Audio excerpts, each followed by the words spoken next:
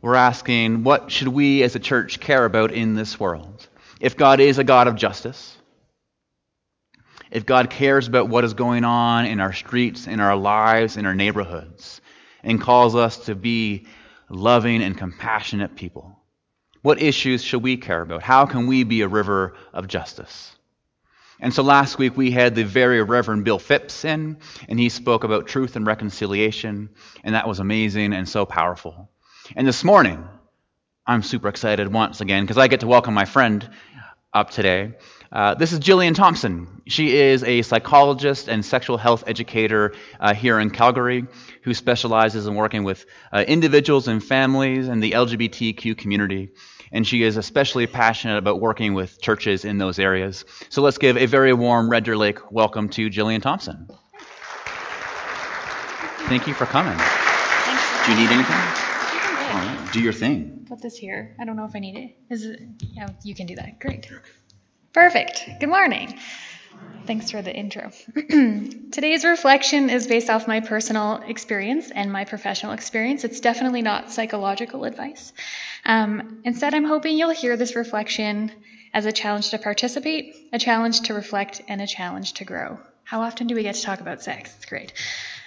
Before we get started, a little introduction to me and why I like to talk about sex in the church. I was raised by feminist atheists, so my way of rebelling was going to church, which is opposite.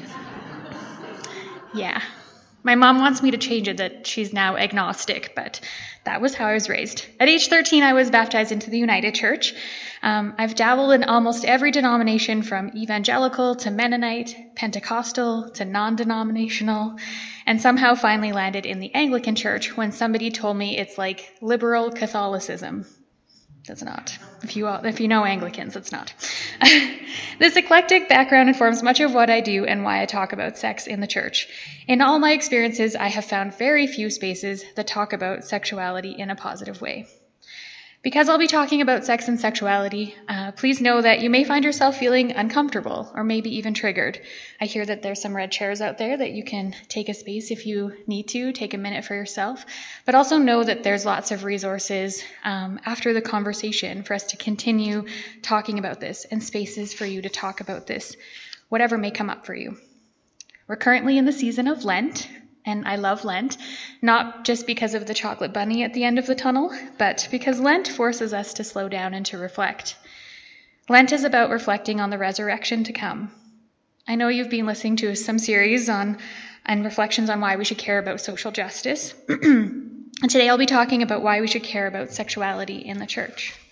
I wonder if by show of hands, you could tell me how many of you heard sex talked about in church growing up. Oh, none. All right. My next question is usually how many of you talked about sex in a positive way. So I'll come back to that. It's my belief that church and its messages contribute to sexual violence and worse, sexual silence. Part of the work that I do is leading workshops in Christian spaces. And when I lead these workshops, I have people define both faith and sexuality.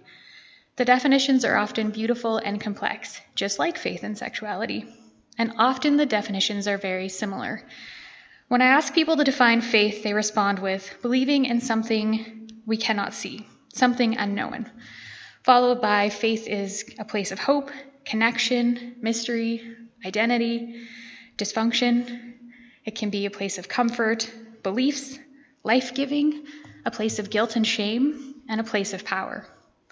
Amazingly, when I ask people to define sexuality, you get the same response, something you can't define. It can be a place of hope, connection, mystery, identity, dysfunction. It can be about comfort. It can be about beliefs, life-giving. It can be a place of guilt and shame and a place of power. These similarities begin a shift in the room and one that we're maybe feeling now. A shift realizing that faith and sexuality are not that different.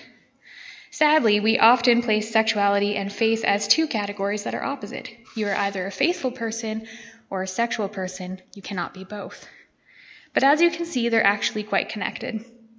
I believe that this disconnection begins the dysfunction, and then our church language continues this narrative.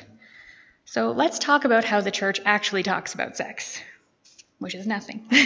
Think about the church jargon you've heard about sex and sexuality. Some of my personal favorites include modest is hottest. Have you heard that before? It's from my evangelical days. Leave room for Jesus. Have you heard that one? T-shirts that say Jesus is my boyfriend. Okay. Here's some more common ones that maybe you've heard. No sex before marriage. Avoid sexual immorality. And true love waits. The problem with all this language is that even though it's catchy, we never really define it. What is sex? Sex for one person may be completely different for another person. And what happens if you have sex outside of those boundaries? That's also not defined. The other problem I see is that language is mostly directed towards women. There's a strong message for women to remain pure and that men can't control themselves. Much of a Christian woman's worth is put into her sexuality and her virginity. The other way that we talk about sex is by not talking about sex at all. And I believe that there are really strong messages when we're told not to talk about something. In my work, I see the consequences and the messages about sexuality from the Christian church every day, both the verbal and the nonverbal. The consequences I see are people who are carrying a lot of guilt and shame for the things they did or did not do, people who are struggling in their marriages or partnerships because they don't know how to talk about sex, people who struggle with being single because marriage is the end goal, people who have experienced sexual violence who feel unworthy of acceptance. I see isolation, trauma, misinformation, and people who feel like they don't belong in the church. And this is why I think the church should care about sex and sexuality, belonging. Let me tell you why I church hopped for so many years. When I was 13, I attended a Christian church where I was told that sex was only between a man and a woman.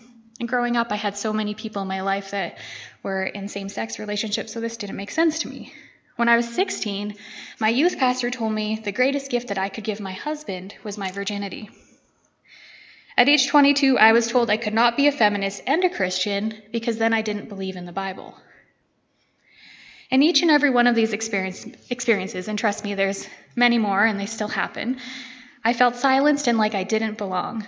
I learned that to belong in the church, to belong, meant hiding pieces of me. And this was really distressing because coming to the church, I thought it was a place where everybody was supposed to belong.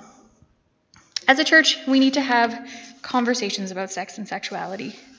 Every single one of you is a sexual being from the day that you're born until the day that you die, no matter if you're 3 or 100. Okay?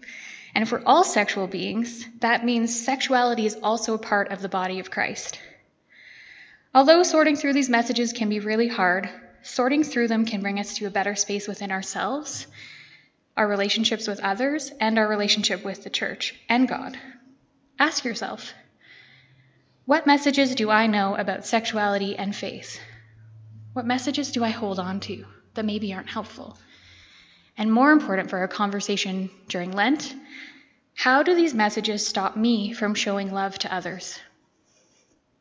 If the message of church, the message of the resurrection, is one of love and acceptance for everyone, how am I doing this as a whole being, including my sexuality? I hope that today's reflection is the start of a conversation for you.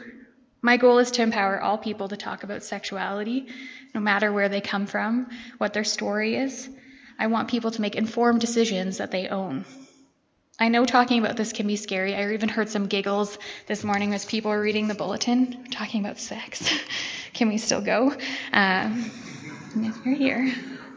I'll leave you with this. Something really beautiful happens when we stop hiding people or pieces of ourselves.